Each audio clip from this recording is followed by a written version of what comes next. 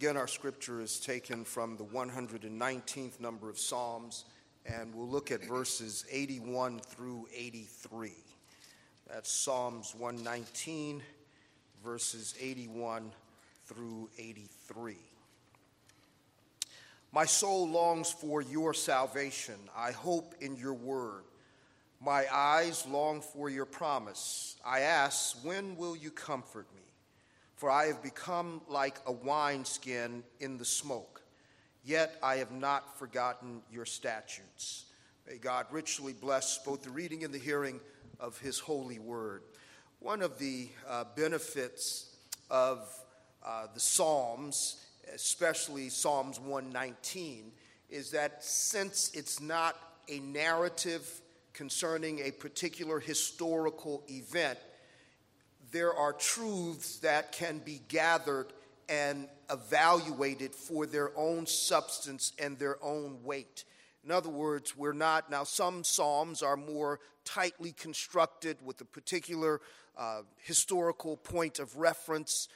Some are more personal and they are written in a way where you follow it from top to bottom. But the beauty of Psalms 119, which the entire psalm, as we've mentioned before, is the longest chapter in the Bible. It has the most verses, and it has a single theme. And the single theme is the beauty and the trustworthiness of God's holy word. And as such, what I've singled out, I know there's the whole section that actually doesn't end until verse 86, but I've singled out these verses and primarily to get to the core of what's presented in verse 83. The way the psalmist describes himself in verse 83, he says that, For I have become like a wineskin in the smoke, which even commentators have commented on how extraordinary and how extreme that imagery is. And I mention this because certainly this is not a person that would describe themselves in this way is not the kind of person that you would want to invite to your Monday morning Bible study as you sit around a circle and read a verse and say, now what does this mean to me? He would be or she would be like a Debbie Downer. I mean, wow, where is the victory in your life? The idea is that this person feels so overwhelmed by the circumstances that they are in that they feel like they are about to be utterly destroyed. And I just wonder that if such a person made such a confession in a public gathering of Christians, how many people would try to put some oil on them, or how many people would try to say, okay, you just need to pray, and how many of us would try to cast the demons out of them? Because obviously the idea would be there is something defective about their faith, that there's something that they are lacking, because no way should you feel this down. And I would argue that as we see and as we have seen through our journey through the various Psalms, that there is a place for Christians who seem to be overwhelmed by the circumstances of life. And Christianity is not about what some have called in the 21st century the victorious Christian life. The Christian life is about the victory of Christ on our behalf. So what I want to do, that's the main point that we want to look at, but we'll work our way to this verse and taper it down. There are three things that we want to begin with in looking at three aspects of the gospel that are alluded to, especially in verse 81. Three aspects of the gospel that are alluded to. Number one, in verse 81, it indicates that the primary gift, or the language here, undergirds the fact that the primary gift that the gospel gives is salvation. The primary gift that the gospel gives is salvation. It opens by saying, my soul longs, and notice the phrase, for your salvation. For your salvation. Because it's clear throughout Old and New Testament that if any human is saved, they are saved by God. And if they are saved, it is according to the plan of God. So therefore, salvation comes from God to man. Only man needs to be saved, but only God can do the saving. So therefore, it indicates, as we look at this, it indicates that the primary thing that the psalmist is holding on to is God's gift of salvation, which is also the gospel. So whatever else the gospel gives, and we do talk about the ancillary benefits of the gospel, but the primary gift of the gospel is the salvation of condemned souls. Now, everything else springs from that. This is what was so surprising about, in fact, let me back up a little bit. I was speaking with a brother the other day, and we were kind of going over the issue of miracles and what is the place of miracles in the life of the church today. And so I started off by saying, understand this, that miracles by their definition are rare. So that's what makes it a miracle. You can't have 1,000 births a day and call them all miracles. At some point it ceases to be a miracle. It's just natural. So a miracle, what a miracle is by its very definition, it's rare. But what a miracle is when God intervenes. He has established the earth, the physical creation, with certain fixed laws, so that we don't have to pray for sunshine. Sunshine happens because God has ordered the physical universe in such a way that it's governed by the laws that he himself has put in place. Now, he is the one who controls them, but they are fixed, ordered laws that govern the natural world. Miracles are when God intercedes and ceases or oversteps one of the laws that he's put in place. I think it was G.K. Chesterton who talks about the miracle of Jesus turning water into wine, and he says that water is a part of the wine-making process, but it's fermentation. It takes place over a period of time, but it includes wine. Making of wine includes water. But Jesus, being the Lord of life, bypassed one of the processes. He just took the water and turned it into wine. Now, that's a miracle because he bypassed the ordinary means, the ordinary laws that God has put in place. So we said, okay, so miracles are rare, and miracles is when God interrupts the order, the laws that he has put in place to govern the natural order.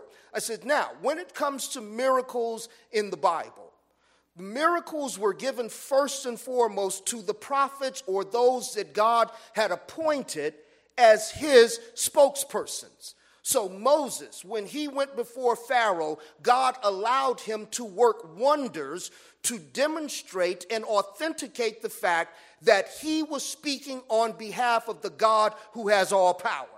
So miracles were used as a means of affirming divine authority for otherwise fallen, flawed human beings. So it begins, we see it with Moses, but then also later with this establishment of national Israel. And the Lord called prophets, a school of prophets, to be his spokespersons, to declare the word of God to the people of God.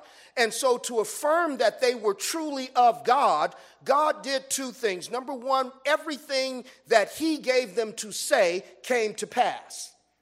And that was one of the tests as to whether or not a prophet was authenticated. Now, if you are 90% at most things in this world, you're good.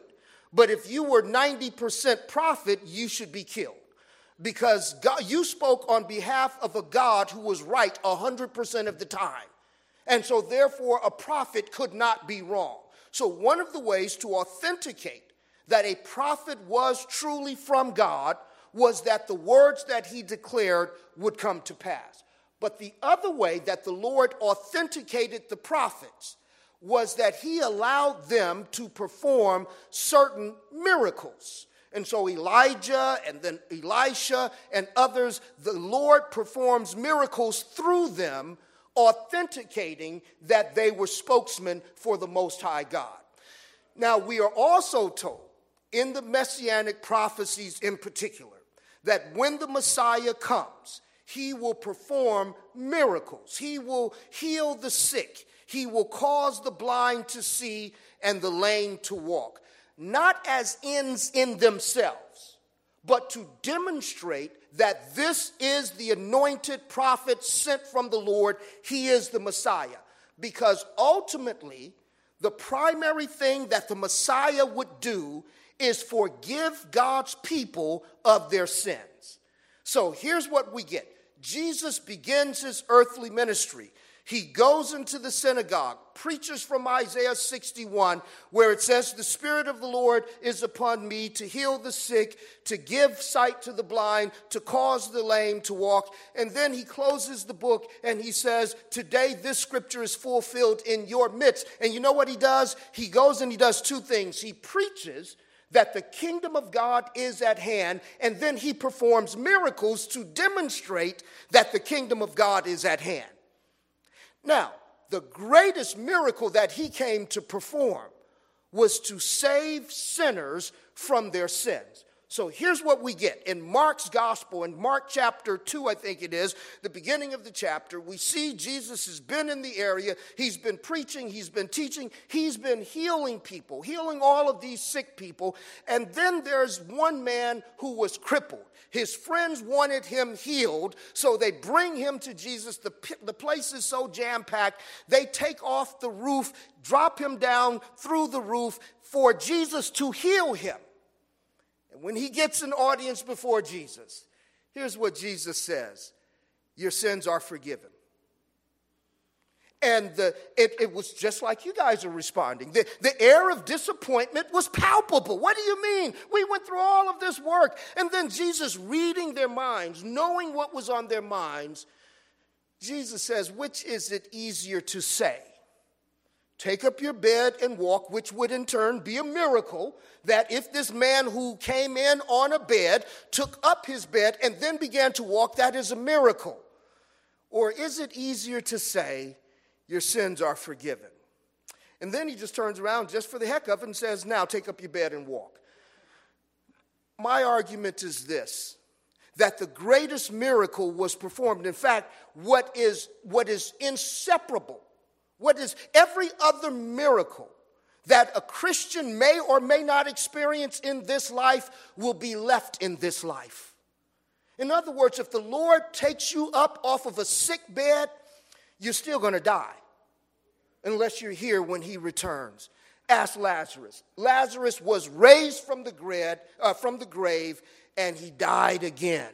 How do we know he died? Because he's not with us. He died. So Lazarus died even though he was raised from the grave. Every other miracle, if the Lord cures your body from an incurable disease, you will still lay off this body because the body in which you had the disease is mortal and it's perishable. And we are told in 1 Corinthians 15 that because of the resurrection of Christ, mortality must give way to immortality, and what is perishable must give way to what is imperishable. So even if you were born lame and you learn to walk, when you see Jesus in that final day, you will not have the body that you couldn't walk in. Because we have another building not made by hands. So the one miracle that we will take with us to eternity is the miracle of being made a child of God. And so the greatest gift of the gospel is not the signs and wonders. The greatest gift of the gospel is God gives undeserving, corrupt, condemned sinners his gift of salvation. And it certainly resonates when he says your salvation, because you could fill in the blank there and says, we've had all sorts of other salvations and none of them worked. The greatest gift of the gospel is the gift of salvation. That's the greatest gift that it gives. So if everything else is not fixed, that fades away, what the gospel promises is eternal salvation, and that itself is a gift of God. But the second thing that we see in verse 81 is that, in verse 82, he says, my eyes long for your promise. So the primary gift that the gospel gives is salvation, but the form in which the gospel is given is a divine promise. The form in which the gospel is given is a divine promise. We touched on this a little bit this morning, but God's promises to what he gives is salvation, and the way that he guarantees it is that he promises to save. So that's why the writer can say, my eyes long for your promise. So what God gives, the greatest gift that he gives in the gospel is salvation. And salvation is for both body and soul. Before the Lord returns, we only experience the salvation at the level of the soul, and sometimes that's fleeting, but we are saved. But how do we know that we will get everything else that the gospel promised? And you know why we know? Because God promised it. Steve Brown puts it this way. He says, what God promises, he guarantees. And the guarantee that he will deliver it is the very fact that he promised it. So here's what the writer says. He says, listen, I do long for your salvation, but I also long for your promises, because the form in which the gospel comes to us is what God himself promises. Now, brothers and sisters, I would argue here that we have to be careful in the gospel that we offer the lost. Let us not go beyond what God himself promises. God has not promised to fix all of our little broken hearts. God has not promised to expunge all of the hurts necessarily that you will experience in this life. What God has promised is a soul that will be purged from its natural sinful condition, and God has promised a body that will endure throughout all eternity. Let's not go beyond what God promises. God has not promised rewards on our jobs. God has not promised that all of our neighbors will be lovable. God has not promised that all of our children will obey. But what he has promised is that he would save our souls, and that he would grant us eternal bliss in his presence. And what he has given us until that is delivered is this promise. What do we know? How do we know that God will do what he says that he will do? It's because he promised. And brothers and sisters, that ought to be enough for us. That's why I like the way the writer says it in Hebrews when he talks about God making a promise to Abraham. And he says he couldn't swear by anything greater than himself. So by these two immutable things, that God will not lie and that he does not change. So how do we know that God will deliver what he has promised? Because he promised it. And there is no change in him. And there is no deceit in him. And he does not lie. And so that's what the writer of Hebrews says is the anchor for our souls. Because in that, God has sent forth the forerunner who has gone behind the veil, and he has prevailed in our place. So we know that God, the greatest gift of the gospel, is salvation. And the primary form in which the gospel is given to us is by way of promise. And by the way, that is a one-way promise. It's not something that God promises There's no if God has promised. What God has promised is salvation, eternal salvation for our souls, and bodies that are suited to be with him for all eternity. God has promised us. And so I like that song that says, I'm standing on the promises of God, my Savior, or Christ, my Savior, standing on the promises of God, standing on the promises. And that's what we stand on. When all else fails, we stand on what God's word has declared, or what God himself has promised. And that brings us to a third feature of the gospel. The greatest, or the primary gift of the gospel, is eternal salvation. And the form in which the gospel is given to us is by way of promise. And all the Old Testament saints had until the Lord came was God's word of promise and his character and his integrity that's tied to his promise.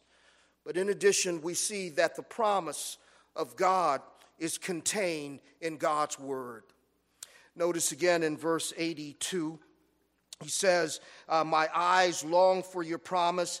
And it says, I ask, when will you comfort me? For I have become a wineskin in the smoke, yet I have not forgotten your statutes. But at the bottom of verse 81, he says, I hope in your word. Your statutes in verse 83. And I haven't forgotten your statutes, which is another way of talking about the inscripturated word of God. And then in verse 81, my hope is in your word. Now, God's word contains his promise. And what his promise is salvation. This is why I was listening to a podcast earlier or yesterday, and brother was arguing against this strict law gospel distinctive that we get from Luther at the time of the Reformation, and I kind of push back against that. We do need to understand that God hasn't just given us his word. He's given us his revealed word, which tells us his law, but the primary purpose for the giving of God's inscripturated word is to give us the gospel. Let's look in John's gospel, chapter 20. And the Apostle John makes this very point in talking about the ministry of Jesus and how there were many other things that he said Jesus did, but the things that he wrote are for a particular reason. In chapter 20, beginning in verse 30, it says, now Jesus did many other signs in the presence of the disciples, which are not written in this book.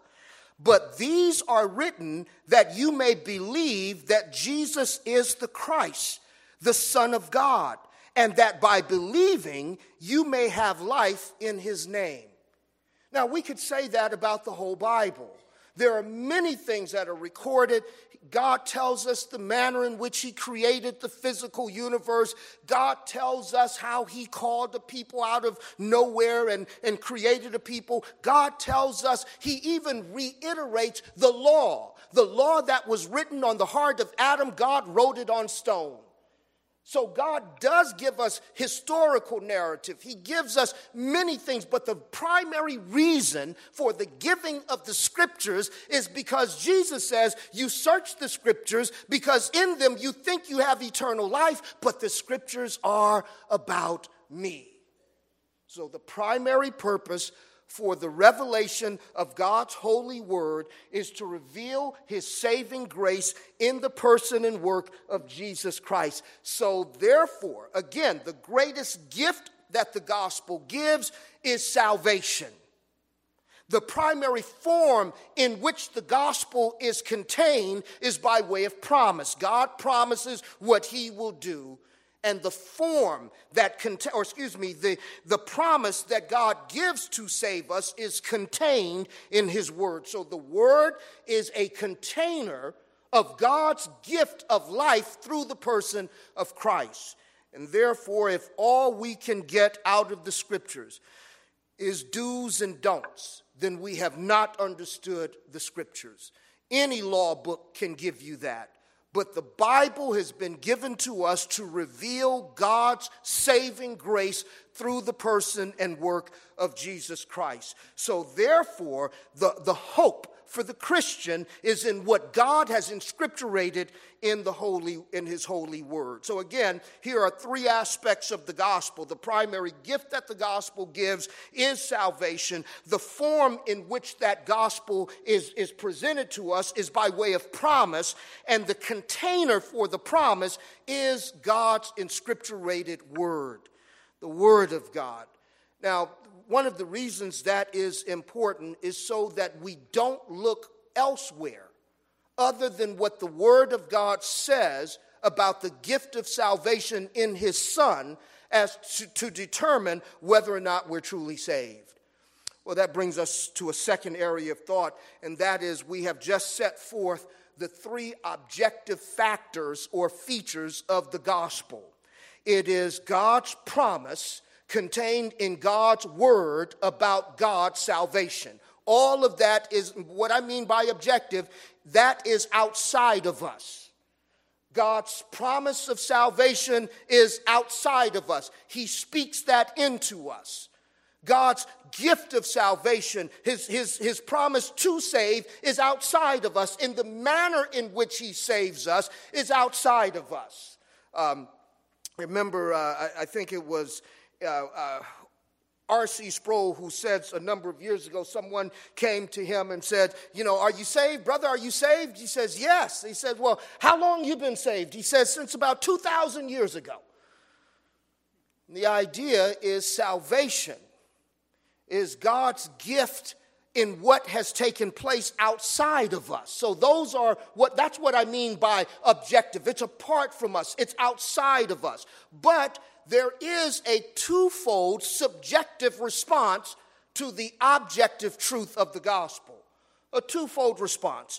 One, as we see it in verse 81, and also repeated in 81, we long for what God has promised. In other words, everywhere that God has given the gift of saving grace, he has also created a longing for the grace that he gives. We read it in our responsive reading. Blessed are those who hunger and thirst after righteousness. If you hunger and thirst after righteousness, it is because God in his grace has tuned your heart to hunger and thirst after righteousness. No one naturally hungers and thirsts after righteousness. So therefore, our subjective response to the objective gospel is to long for what God himself gives us in the promise of the gospel and in his salvation. He says again, in verse 81, that I long for your salvation. And then in verse 82, my eyes long for your promise. As it reads in the old King James, which is a translation of a phrase that basically literally means, I faint for this. My soul faints for your salvation. My eyes faint for your hope, or they long for it. They long for your promise. So therefore, our subjective response to God's objective gift of the gospel is to long for what the Lord himself has promised to give.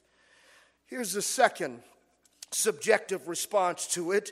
We not only long for what God promises and has set forth in his scripture, but we also anticipate and hope for the full possession of what the gospel itself promises. We anticipate and hope for the full possession of all that the gospel promises. He says again in verse 82, my eyes long for your promise. I ask, when will you comfort me?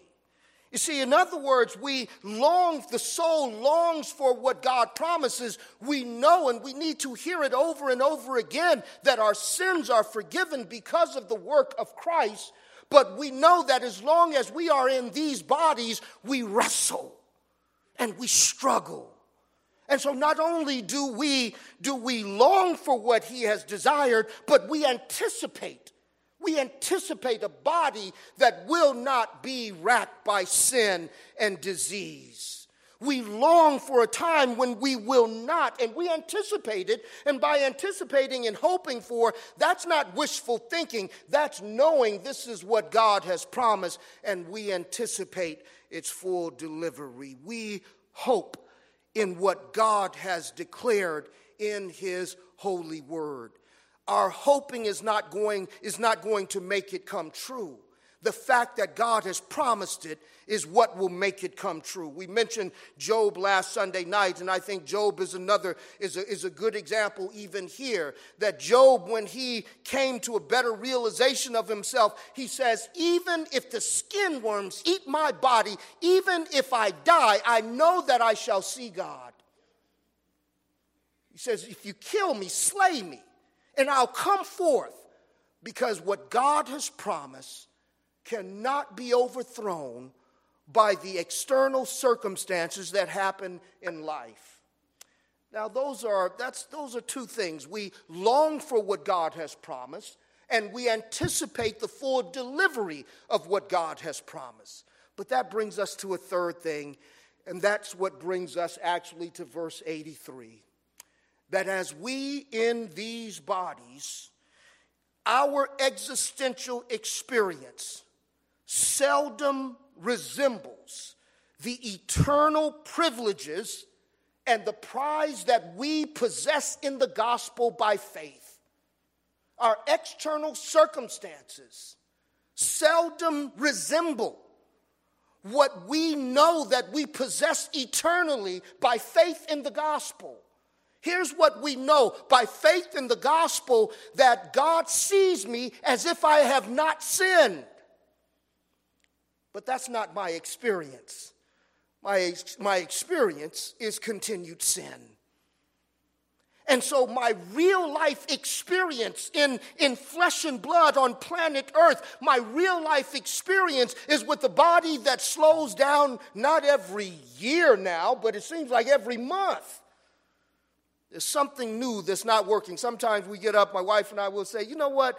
This is just hurting for no particular reason. It's not like I hit it on anything. It's not like I bumped anything. I just woke up hurting.